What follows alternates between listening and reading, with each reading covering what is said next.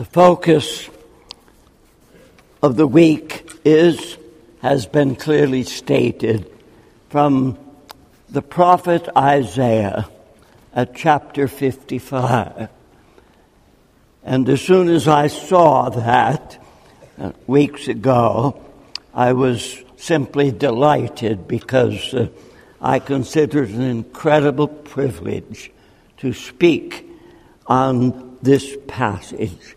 Now, last night, we began with Isaiah 55, verse 6. Seek the Lord while he may be found. Call upon him while he is near. Now, I rather doubt that we are as serious about this matter as God himself is. But he's given us some very clear warning passages of Scripture about a failure at this point. I was thinking today about that classic example of not realizing that with God there is a time for repentance and a time when it is simply too late for repentance. Some of you know that warning passage in Hebrews chapter 12, and especially verses 15 to 17, where we are told, see to it that no one comes short of the grace of God. Now, it would be wise to ask ourselves immediately this evening, is there any danger that I am coming short of the grace of God? And then it adds that no root of bitterness spring up. And indeed, all across America, church after church where I've been, conference after conference, there are roots of bitterness in place. And yet the Lord warned, see to it that no root of bitterness spring up to cause trouble, and by it for many to be defiled. And then it adds that no immoral or godless person like Esau, who sold his birthright for a single meal. I would expect there are literally millions like Esau who have sold their birthright for a single meal. But our concern tonight is not for those who aren't here, but for each of us. Is there a danger that you yourself personally are at heart like Esau, who sold his very birthright for a single meal? For you know that afterward, even when he sought for a way of repentance, could not find it. It would be absurd to suppose that one has forever to get right with God. And it is certainly absurd, not only for individuals, but for churches and for societies to presumptuously suppose that there's no hurry. I wonder how many of you are alert to the fact that when God sent Jeremiah to minister as a prophet, he said to Jeremiah, don't pray for these people.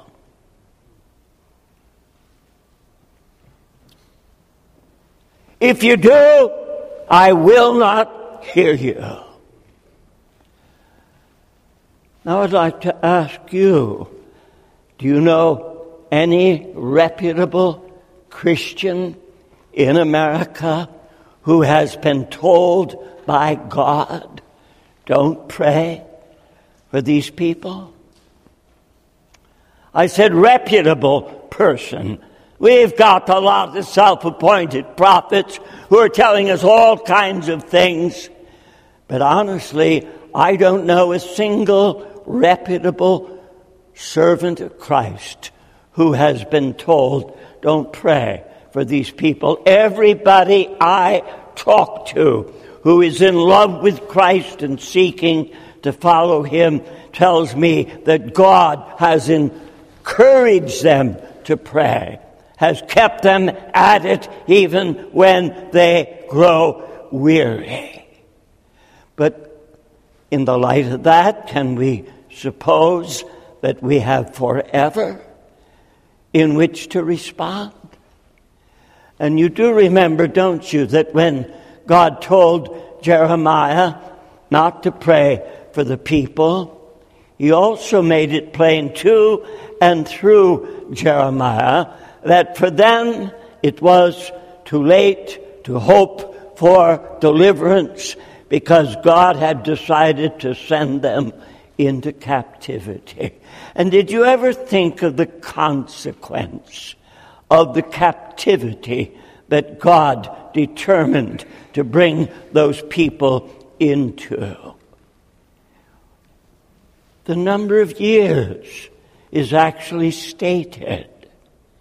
70 years in captivity. And did you ever think about the consequence of a 70-year captivity? How many of those that were carried into captivity would be likely to still be alive 70 years later? It was God's way of wiping out that entire generation. And thus the prophet Isaiah, seek the Lord while he may be found. Call upon him while he is near. Are we not truly a blessed people in that we can tonight and each night this week and each day before us seek the Lord and know that now he is available, that he can be found. But if we refuse at this time to seek the Lord, can we suppose that a year from this time it will be as good an opportunity as it is right now? I'm not saying it won't be, but I am saying it would be very reckless to suppose that it would be. For the teaching is to seek him now, while he may be found, and to call upon him while he is near. But that 6th verse of Isaiah 55 we have looked at, and this evening we're going to move into the first couple of lines of the 7th verse. I have the privilege of speaking to you insofar as we now know tonight and tomorrow night and Wednesday night, and then, as I indicated yesterday, I'm supposed to be in eastern North Carolina for Friday and Saturday and Sunday in a totally different setting. So that gives me 3 nights to devote to verse 7. Look, if you will, please, at Isaiah 55 and verse 7. Let the wicked forsake his way, and the unrighteous his thoughts. That's our theme for tonight. Lord willing, tomorrow night we'll look at let him return to the Lord, and he will have compassion on him. And then Wednesday night, Lord helping us, and to our God, for he will abundantly pardon. So let's take those first two lines tonight and treat them as carefully and yet as simply as we possibly can. This is the text. Let the wicked forsake his way, and the unrighteous man his thought. Now, our immediate first danger is supposing these words are addressed to somebody else. But what a tragic mistake that would be. Ought not each of us to focus upon this word from the Lord and to gain everything possible for our own hearts and lives? It's rather foolish to expect that revival should begin with somebody else. Why should it not begin with us? Why should we not be the ones who take great care with the Word of God and look as carefully as we can both into the book and into our own lives to see what God is expecting of us at this time? So let me give you a series of questions spread out over our time together tonight. 7 questions relating to these 2 lines of verse 7. And here's the first question I want to draw to your attention. When must this be done? Now we're talking about the first 2 lines of verse 7. Let the wicked forsake his way, and the unrighteous man his thought. When must this be done? Well, obviously, at the same time, we are seeking the Lord. It's not that we seek him for 35 years, and then we begin to turn from our wicked ways. You can't seek the Lord for more than a moment or 2 before he brings to your attention something that stands as an obstacle, some hindrance in your life, something that truly does need to change. So we can say, in answer to the question, when must this be done? It must be done while he can be found. It must be done while he is near, because turning from our wicked ways and our unrighteous thoughts is part and parcel of seeking him. So we must be turning now and tomorrow and all the tomorrows of our lives. So many people seem to regard this subject of repentance as something once done and forever accomplished. But that's absolutely foolish. It is necessary to be repentant throughout all of our days. In some countries of the world, they call Christians repenters. And that's a perfectly lovely thing. And may I ask, would you qualify for that name? Are you a constant repenter? Every time the Lord pinpoints something in your life he does not like, you turn from it. So when must this turning, this forsaking of wickedness and unrighteousness take place now and throughout the entirety of our lives. Now, perhaps on a Monday night, this next question is not quite as urgent as on other nights of the week, but nonetheless it is still urgent. Who must do it? Who must forsake his wicked ways? Who must turn from his unrighteous thoughts? And of course the biblical account has a very clear message in this regard.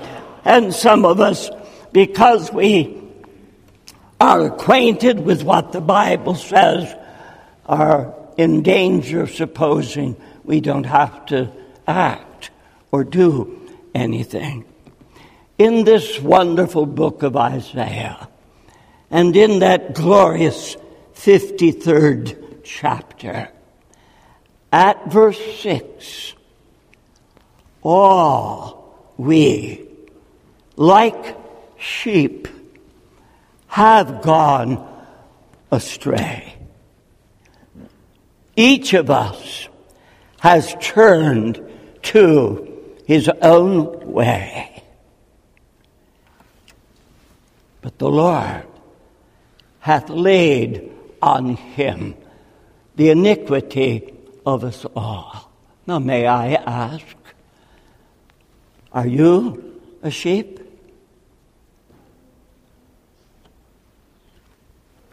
Have you ever considered what sheep are like? Sheep are notoriously ignorant, amazingly stupid, astonishingly wayward, and almost always perverse. If you have ever taken any comfort in Psalm 23, you have done so by assuming that when it says the Lord is my shepherd, that you're qualified to come under the blessedness of the Lord as shepherd. But have you taken it to heart that you've not only come under the blessedness of his being shepherd, but you've come under the curse of being a sheep?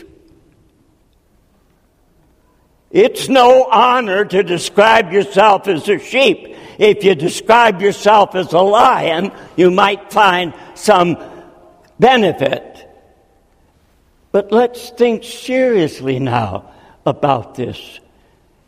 Sheep are notoriously stupid. Do you fall under that category? Oh, I know lots of people who would say automatically no. And immediately, in saying no to that, they prove how stupid they are. Do you sense the ease with which you turn aside and wander? We have that old hymn we used to sing often, prone to wander, Lord, I feel it, prone to leave the God I love. All we, like sheep, have gone astray. We have turned everyone to his own way. I wonder how many of you ever thought seriously about this question. What is sin? What is sin? If you were in a situation where you had to define precisely what sin is, how would you respond? Did you ever ask the question, what is at the very heart of sin? What is the very essence of sin? If you've done any serious thinking along this line, you're aware that sin, in its essence, is self. And that's exactly what Isaiah 53 is speaking of. We have turned every one to his own way. Now, I hardly need to remind you of this passage in Romans 3, but yet, despite the fact that you may think you don't need it, I'm going to read it anyway. Romans 3, starting at verse 10, as it is written, "There is none righteous, not even one. There is none who understands. There is none who seeks for God. All have turned aside. Together they have become useless. There is none who does good. There's not even one. Their throat is an open grave. With their tongue they keep deceiving. The poison of asp is under their lips, whose mouth is full of cursing and bitterness. Their feet are swift to shed blood. Destruction and misery are in their paths. There is no fear of God before their eyes." Now, there's not a single person here who is missed in that statement about sin. So, who must forsake their wickedness? Who must turn from their unrighteous thoughts? Well, every one of us. But suppose you think, I've already done that. Well, you may have done something that covered something in the past. But as I said already, repentance is not a matter of the past, but it's a day in, day out thing. And when we come to a time like this, and when we see the condition of our churches and our nation going lower and lower and lower, when we see immorality pervading, when we see utter ridiculousness and stupidity characterizing a large portion of our political leadership, it makes no sense to blame somebody else for what's gone wrong. We're going to have to take the blame to home where it belongs. And we're going to have to say that among those eminently qualified to do precisely what Isaiah the prophet says must be done, there is none more needing turning from wicked ways and forsaking unrighteous thoughts than those of us who have gathered here tonight. And I wonder how many of you are familiar with this description in the book of Psalms, chapter 14, the first portion of the psalm. The fool has said in his heart, there is no God. They are corrupt. They have committed abominable deeds. There is no one who does good. The Lord has looked down from heaven upon the sons of men to see if there are any who understand, who seek after God. They have all turned aside. Together they have become corrupt. There is no one who does good, not even one. And even old men like me, who have been preaching for much longer than almost anyone here has even been alive. These things apply to me as much as to you. When I was young, I somehow entertained the silly notion that if I lived to get old, everything would be different. It would be easy. I would be just good automatically because of my age. Well, now, maybe somebody thinks that could still happen. But I can tell you honestly, at 84, it hasn't happened yet. And my mother died at 102, and I can assure you it didn't happen in her case. So if you think you're bound to get better eventually and be free of this need of turning from wicked ways and unrighteous thoughts, I think it's a pipe dream, and you might as well settle it tonight. It's never going to happen automatically. All our lives, we must indeed be turning away from these things that glorify self and that dishonor the Lord Jesus Christ. Well, that's two questions. When must it be done? And secondly, who must do it? But here's a third question, and I think this comes very, very close to home. What are the wicked ways and the unrighteous thoughts that we must turn from? Now, you'll pardon me as an old-timer if I resort to notes just to be sure I keep on track. I wonder if any of you ever heard of R.C. Trench and his book, Synonyms of the New Testament. But now listen carefully. He was a bishop in the Anglican Church. You might be dumb enough to find that distressful. I don't. I think that God saves men and women of every denomination. And we need not entertain any prejudice and nonsense that we're better than they.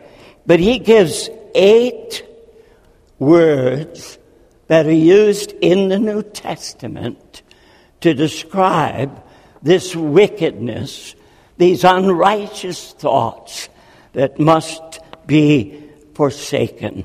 So follow me carefully as I give you these one by one.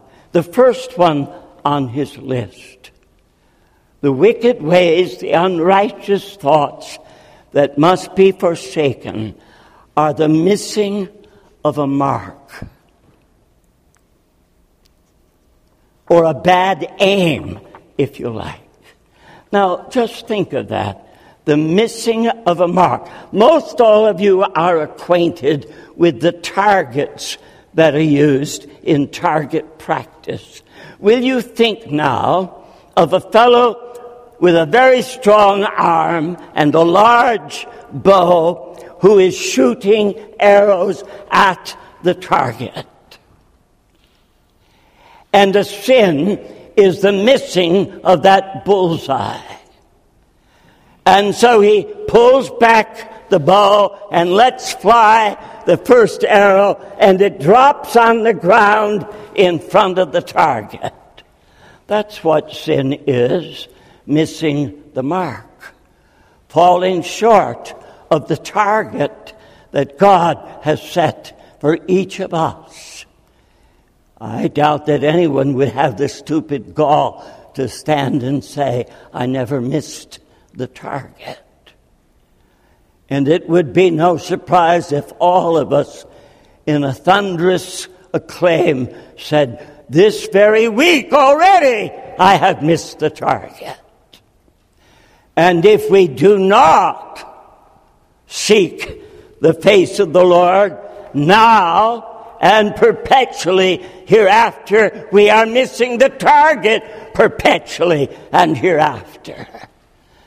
So sin is missing the mark, sometimes by falling short, sometimes by going on either side of the mark, sometimes by shooting over the top of the mark.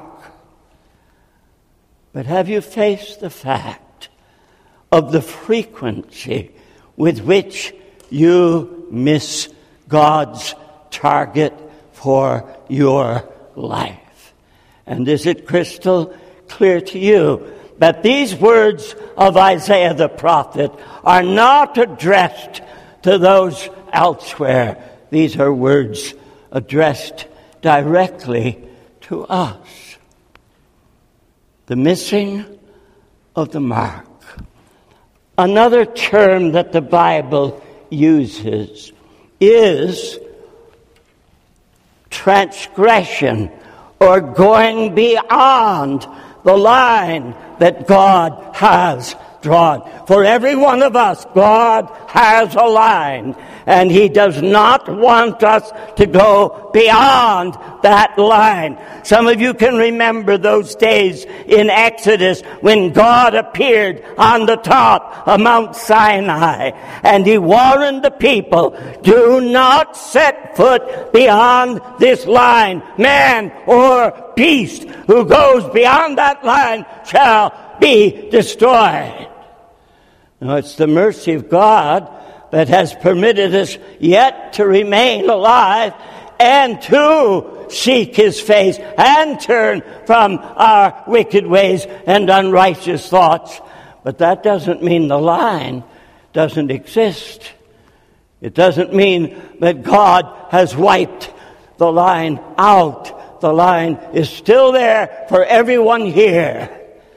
And every time we overpass that line, we have sinned.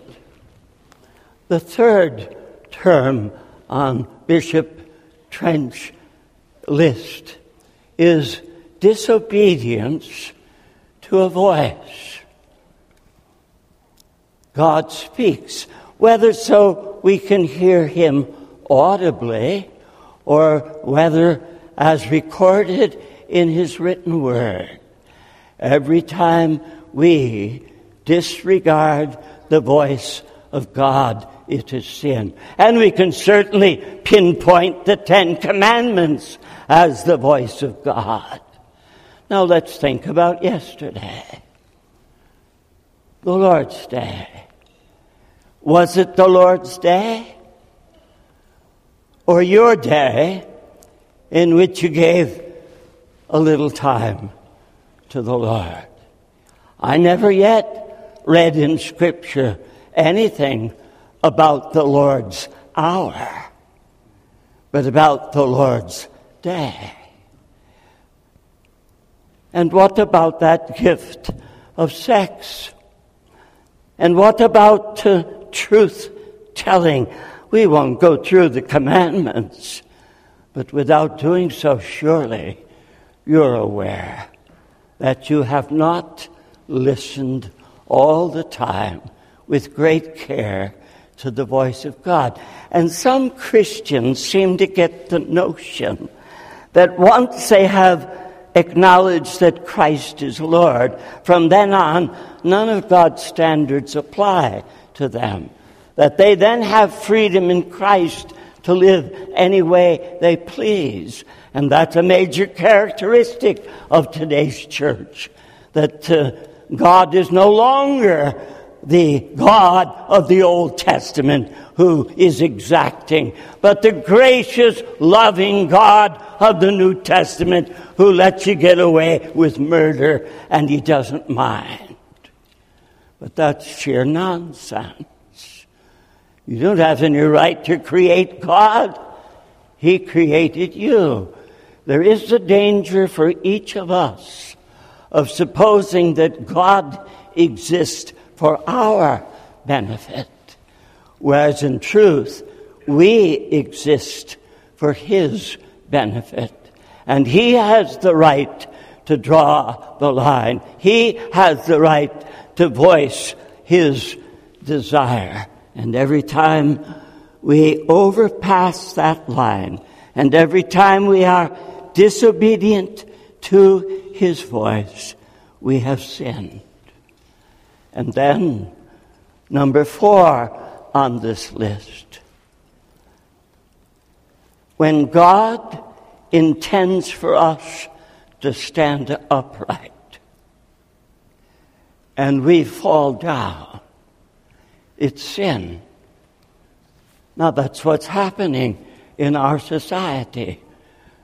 The nation becomes deeper and deeper into gross sin, and the Christian church just goes along. Men and women who should have stood solidly for righteousness cave in and give way and let the nation rush pell-mell toward destruction. And we ought to ask ourselves, am I standing firm where God placed me? I'm not asking, do people like you? What has that got to do with it?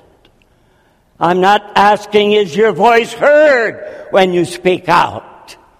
But I am asking, are you standing firm?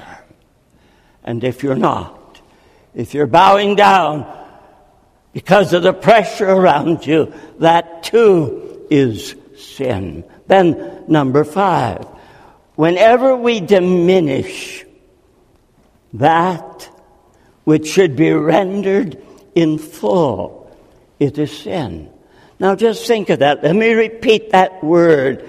Whenever we diminish that which should be given in full, it's sin. Now God says, love me with all your heart, soul, strength, and mind. And we think, well, that's really too much for me. That's more than I can do.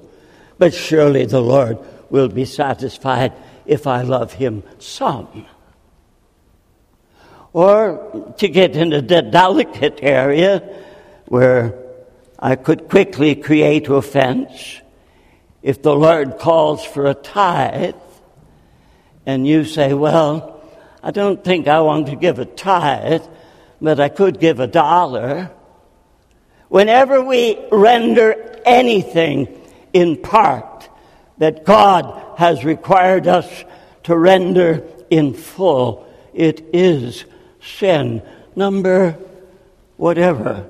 I'm not very good numberer. Maybe you're keeping better track than I should have. But here's another one. I guess it's number 6. Ignorance of what we should have known.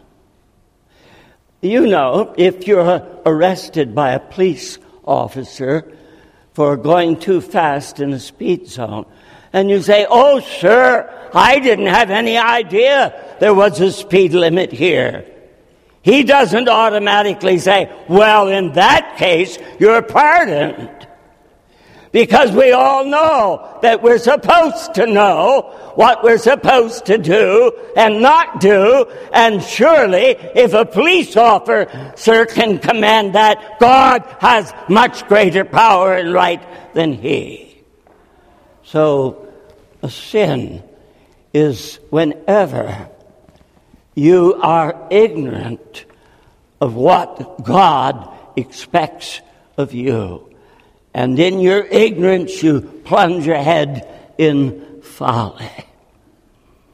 And also, number 7, sin is described in Scripture as the non-observance of law, or iniquity, or lawlessness. And I've already spoken to the issue that many are convinced that when Christ saves us, we are free from the law, and that we can then live a lawless life. But that's about as perverse a line of reasoning and as wicked as you can get. Well, it's not my intent to keep on forever with this, number 8. Now, this one might get to some of you. Number 8, sin is whenever we create disunity in the harmony of God's nature. Now that requires some consideration, and some of you ladies might not like it one bit, But God created an order in the society. And in that order, God, man, woman, child. And we've got a lot of women around us who are squawking and bellowing their dislike for God's order in society. In all of creation, God has created order. And whenever we violate God's order of things, that too is sin. Well, that's a sufficient list, I believe, to indicate that this is no small matter. And so when in Isaiah we read, "Let the wicked forsake his way, and the unrighteous man his thoughts," we're dealing with a matter of incredibly large and enormous impact. Listen to these familiar words from Isaiah 53. As a result of the anguish of his soul, he will see it and be satisfied. And you wonder, what caused the anguish of God's soul? Well, listen to what precedes. But the Lord was pleased to crush him. To crush who? Let me read those lines again. But the Lord was pleased to crush him, putting him to grief. Whom did the Lord crush? Whom did the Lord put to grief? But the Lord was pleased to crush him, putting him to grief, if he would render himself as a guilt offering. He will see his offspring.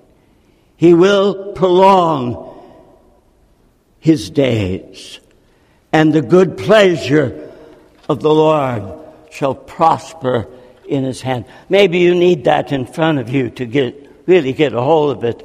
But listen now. If you think your violations of God are of no consequence, then ask the question, why was the Father pleased to crush Christ on your behalf? Why was he willing to put Christ to grief?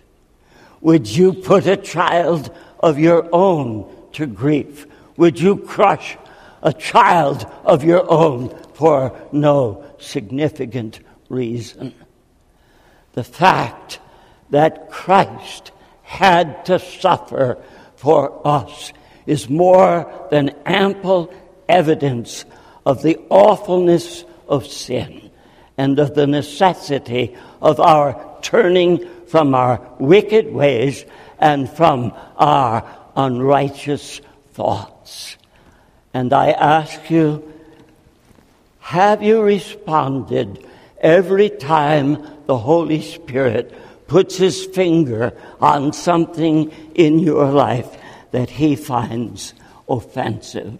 And having already spoken of the essence of sin, self, have you reached that point where you have learned not only to hate sin, but to hate the selfishness within you that keeps you perpetually turning aside from the Lord and pursuing your own way and righteousness?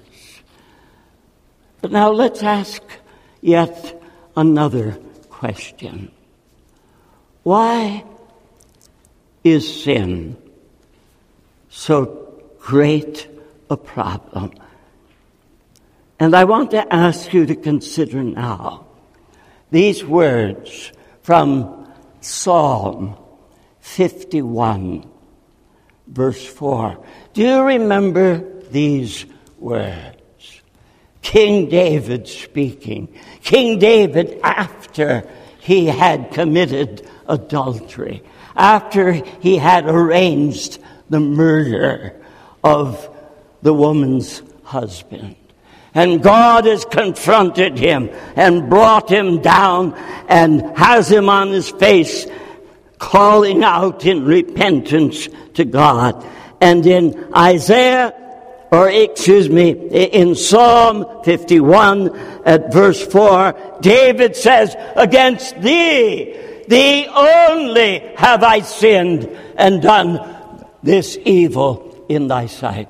And I want to ask you, do you have any understanding why David spoke those words? Against thee only have I sinned and done this evil in thy sight. David had committed adultery. David had arranged a murder.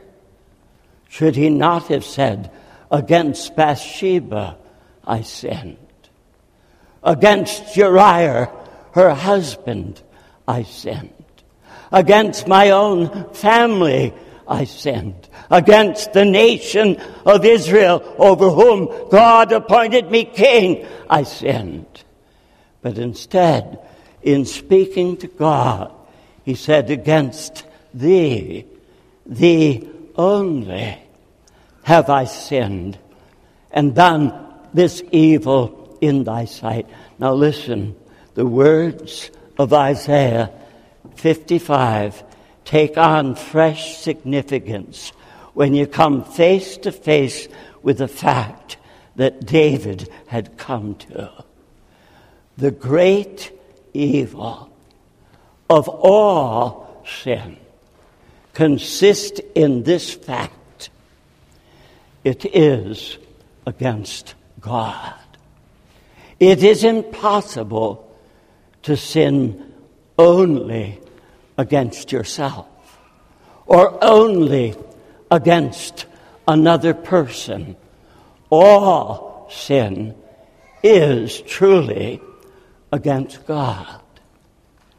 And it's when we face that reality, it is when we recognize that the greatest evil of all our sin is in the fact that it's against God. That's when we gain a real burden and conscience to set aside sin, to do precisely what the prophet Isaiah is calling upon us to do. For all sin is truly against God's sovereignty. He didn't make us to live in sin. It's against his nature. He himself is holy, and sin is contrary to his nature. It's against his very name. It's against his word. It's against his reigning purpose. It's against his Son who died in our place. It's against creation itself. It's against God's love for us. And it is against God's aspirations for each of us. There isn't a person here who covers his sin, but what makes it impossible for God to make of you that which he desires.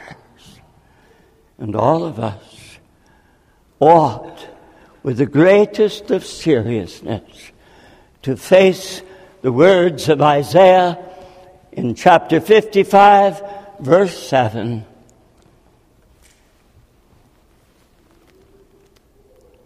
Let us forsake our wickedness, and let us truly abandon all our unrighteous thoughts. But now let's move to a fifth question. How is this forsaking of wickedness and unrighteous thoughts to be done? Now we know the word repentance, and I've used it often already tonight. But we need to understand that repentance is not merely negative. Repentance is both negative and positive.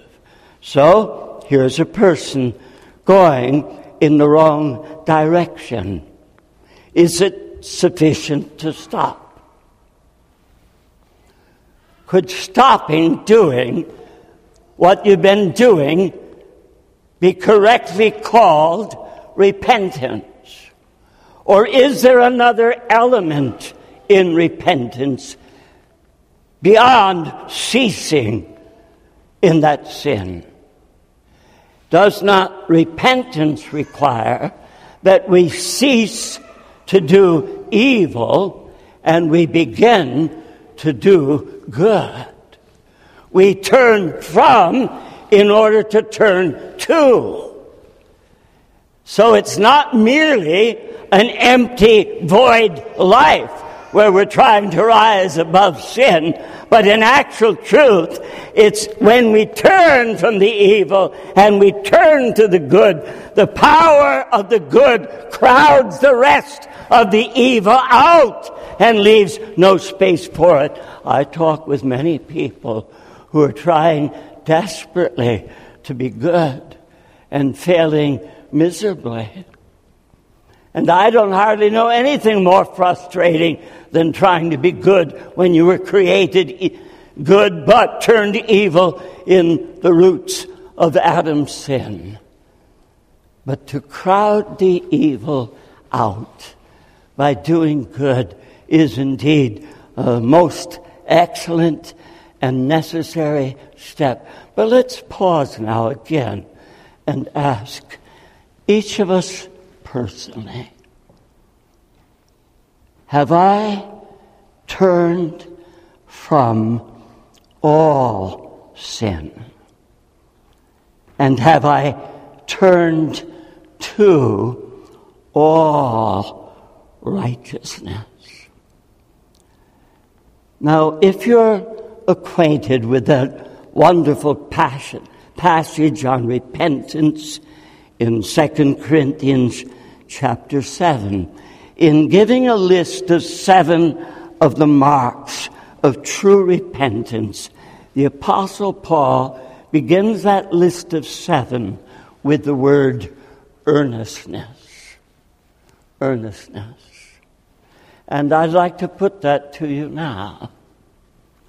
Repentance is not casual. It's not careless.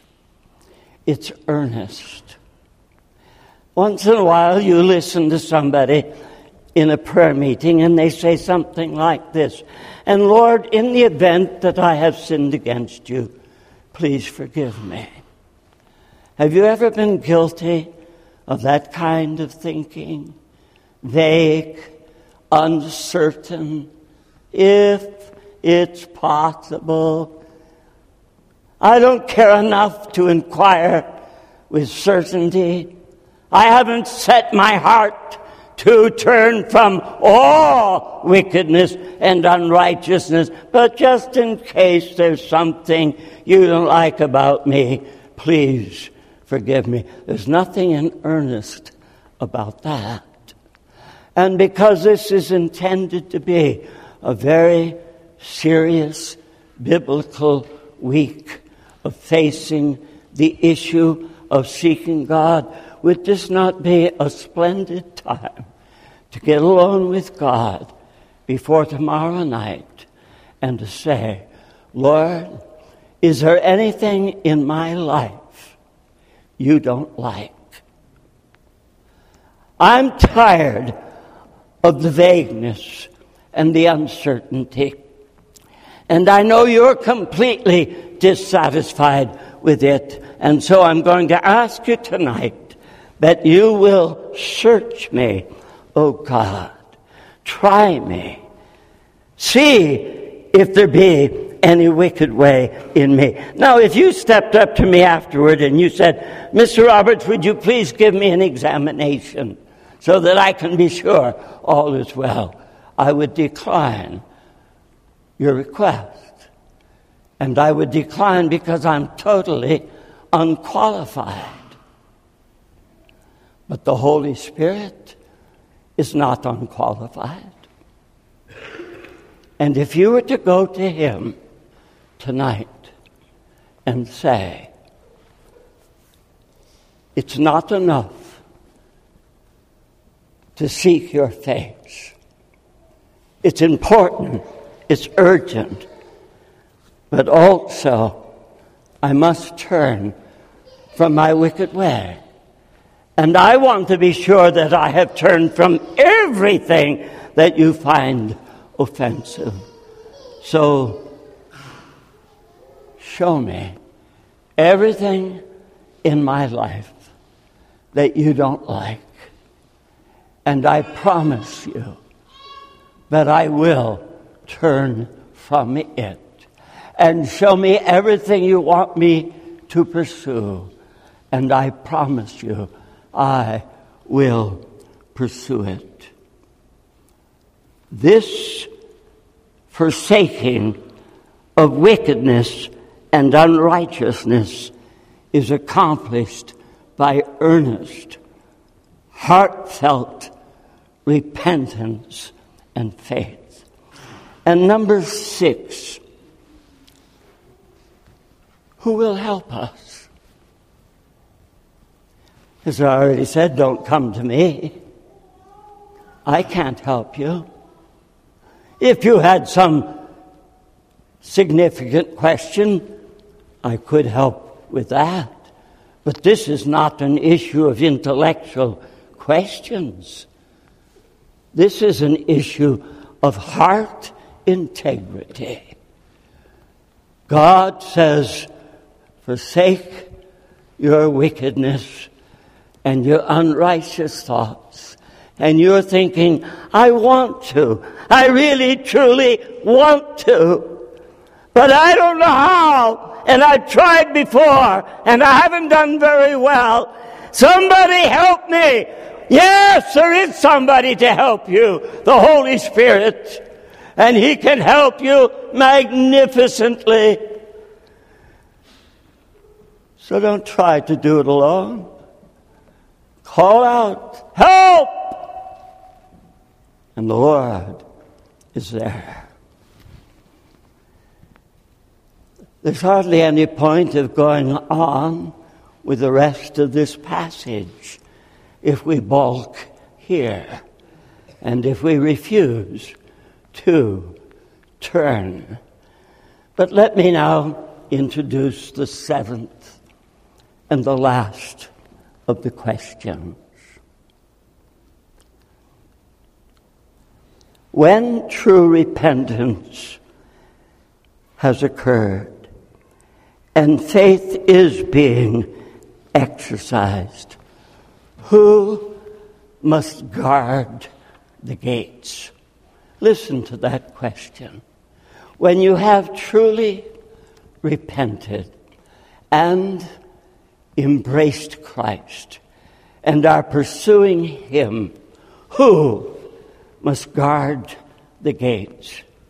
You say you've not made mention of any gates this evening.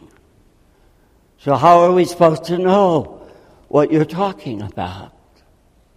Well, I'm asking you, who must guard the gates? Am I responsible to guard the gates for you? Are you responsible to guard the gates for me? Can the pastors of this church serve as the guards of your gates? Do you understand that Satan has a lot at stake? He wants you for his kingdom. He doesn't want to release you to the kingdom of God. And he doesn't mind if you have a serious moment and repent and turn toward Christ, as long as you don't keep going in that direction.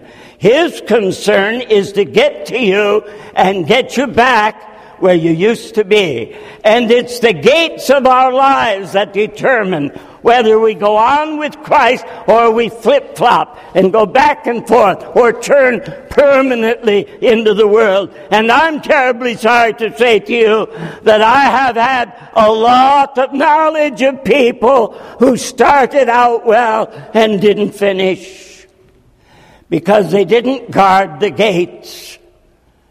And I want to ask each of you to think soberly now about this issue of guarding the gates.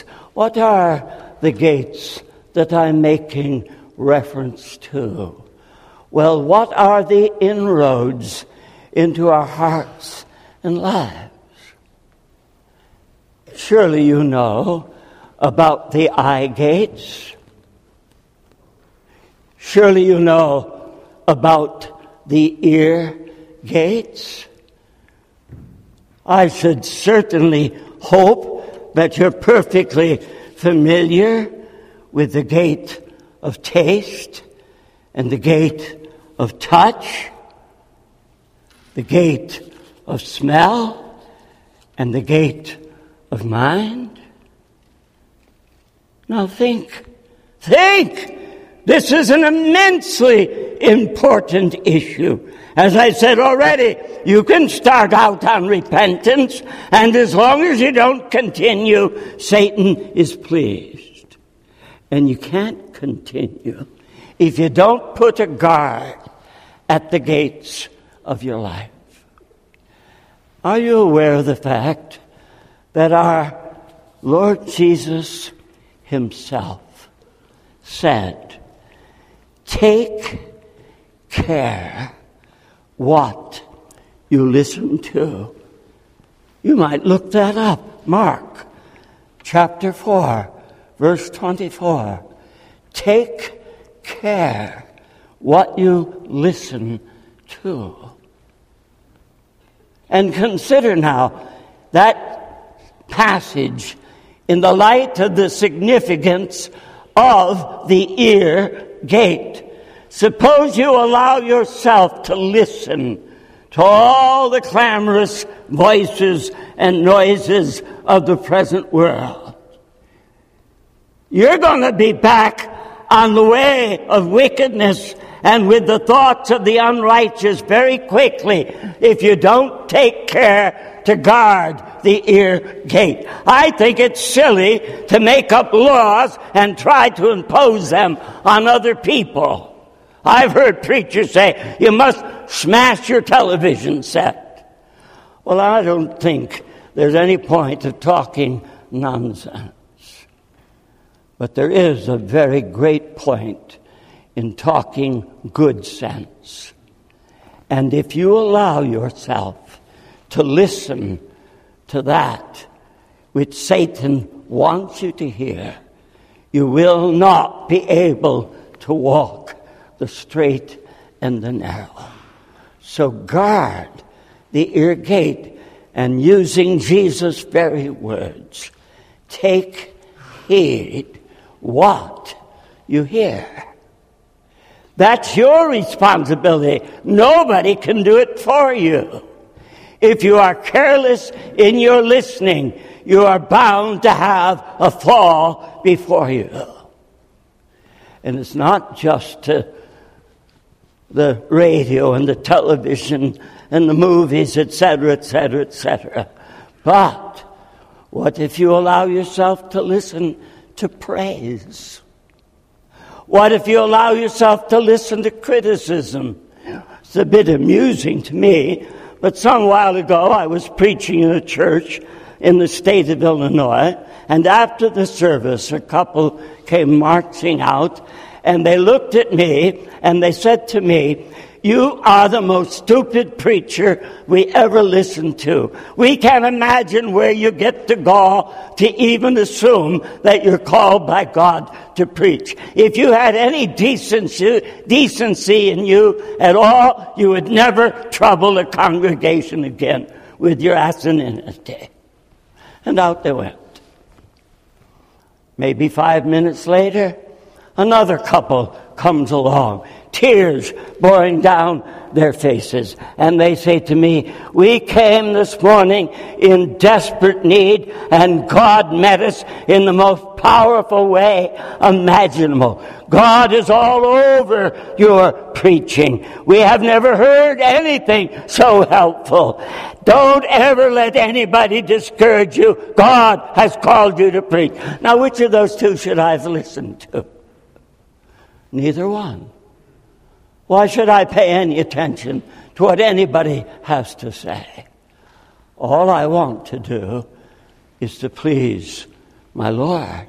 But if you allow yourself to listen to the clamor and the noise around you in one way or another, it will have an ill effect, and you will find it impossible to perpetually turn from your wickedness and your unrighteous thoughts. But in addition to saying, take heed what you hear, Christ also said, take heed how you hear. Luke 8, verse 18. Be careful, our Lord said. Take heed how you listen. In a church one day, I said, no Roman Catholic goes to heaven because he's a Roman Catholic any more than any Protestant goes to heaven because he's a Protestant. And a short time later, I was told that what I said was, no Roman Catholic goes to heaven. Take care how you listen. Many of us get off on the wrong track because we think we heard something we didn't hear at all. We heard a fraction, but not the whole. We didn't catch the significance and the meaning. Learn to be good listeners and govern what you listen to. Guard the ear gate. That's the point. And I pause and ask you, are you doing that? Are you paying very strict attention to what you hear? And are you certain that what you hear is not bringing you down, but lifting you up toward Christ and the glory? So we have the ear gate. We also have the eye gate.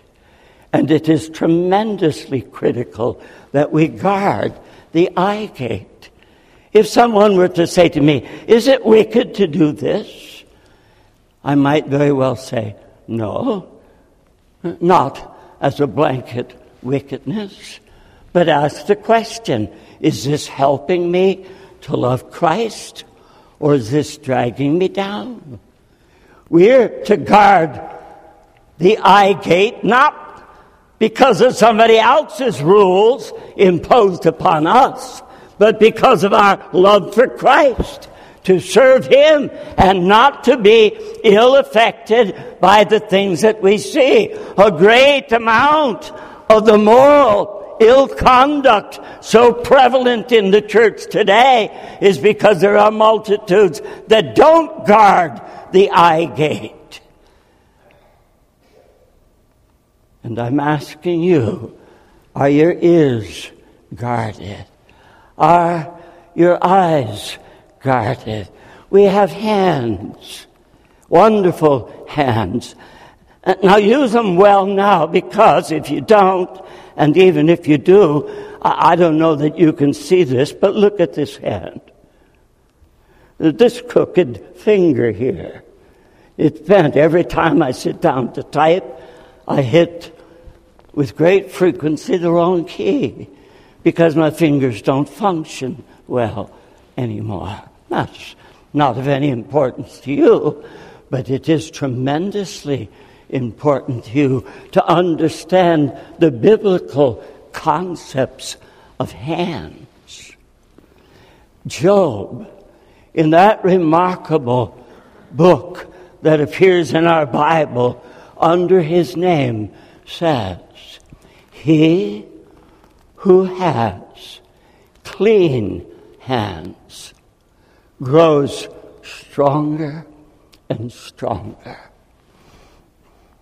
Now, the opposite is not stated, but it's every bit as true. He who has soiled hands grows weaker and weaker. And ask, how clean are my hands? And I'm not talking about physical dirt, but touching things that are not yours to touch. And every earnest Christian especially needs to be warned against touching that which belongs to God. Touch not the glory. Touch not the glory. The glory belongs to God. Suppose some Sunday, as your dear pastor is preaching, suddenly heaven opens and Christ comes down, and the most incredible sense of his nearness, and a great revival springs up. Ought the pastor to take the glory? Ought you to be dumb enough to give to him that which doesn't belong to him? Our hands can be instruments of great good or great evil. In the psalm, the question is asked, who shall ascend the hill of the Lord? And the answer, he who has clean hands and a pure heart. Your task is to guard what you touch and not allow yourself to touch anything that God did not intend you to touch. I'll only say it in passing, but the taste is involved. And some folk of my acquaintance, once they taste something, can't stop eating it, and then they bulge. Is it to the glory of God to be grossly overweight? Govern your taste. Govern your smell. But then, as I close, this incredible thing, the mind gate. The mind gate. That's where the great danger is forever lurking. Have you put a guard around your mind? Romans 8 speaks in terms of the mindset of the flesh and the mindset of the Spirit. Every believer must have the mindset of the Spirit. We must not allow ourselves to think of things as the world thinks of them, but as the Spirit of God thinks of them. And many of you know that wonderful passage in 1 Peter, the mindset of the world or of the flesh. The mindset of the Spirit brings into focus the great things of God. But the mindset of the world brings us into dismal distance from the Lord. So, dear friends, here we have an incredibly important text preceded by the warning, seek the Lord while he may be found. Call upon him while he is near. And now tonight, the significant urging. Forsake wickedness. Forsake unrighteous thoughts. And suppose, just suppose, that in the providence of God, this gathering of people here tonight. Just suppose each one of us takes this as God's word and sets our heart this week and forever after to seek the Lord and to turn aside from all wickedness and all unrighteous thoughts. Do you understand that the Lord is waiting and watching for a people upon whom he can pour his Holy Spirit? He's not going to send a great blessing to those who will use it for their own glory. The blessing of God is reserved for those who can use it to his glory. And before we leave tonight, would it not be wise, no matter how often in the past you've thought along these lines, would it not be wise tonight to make a true covenant with the Lord to do exactly what he asks you to do?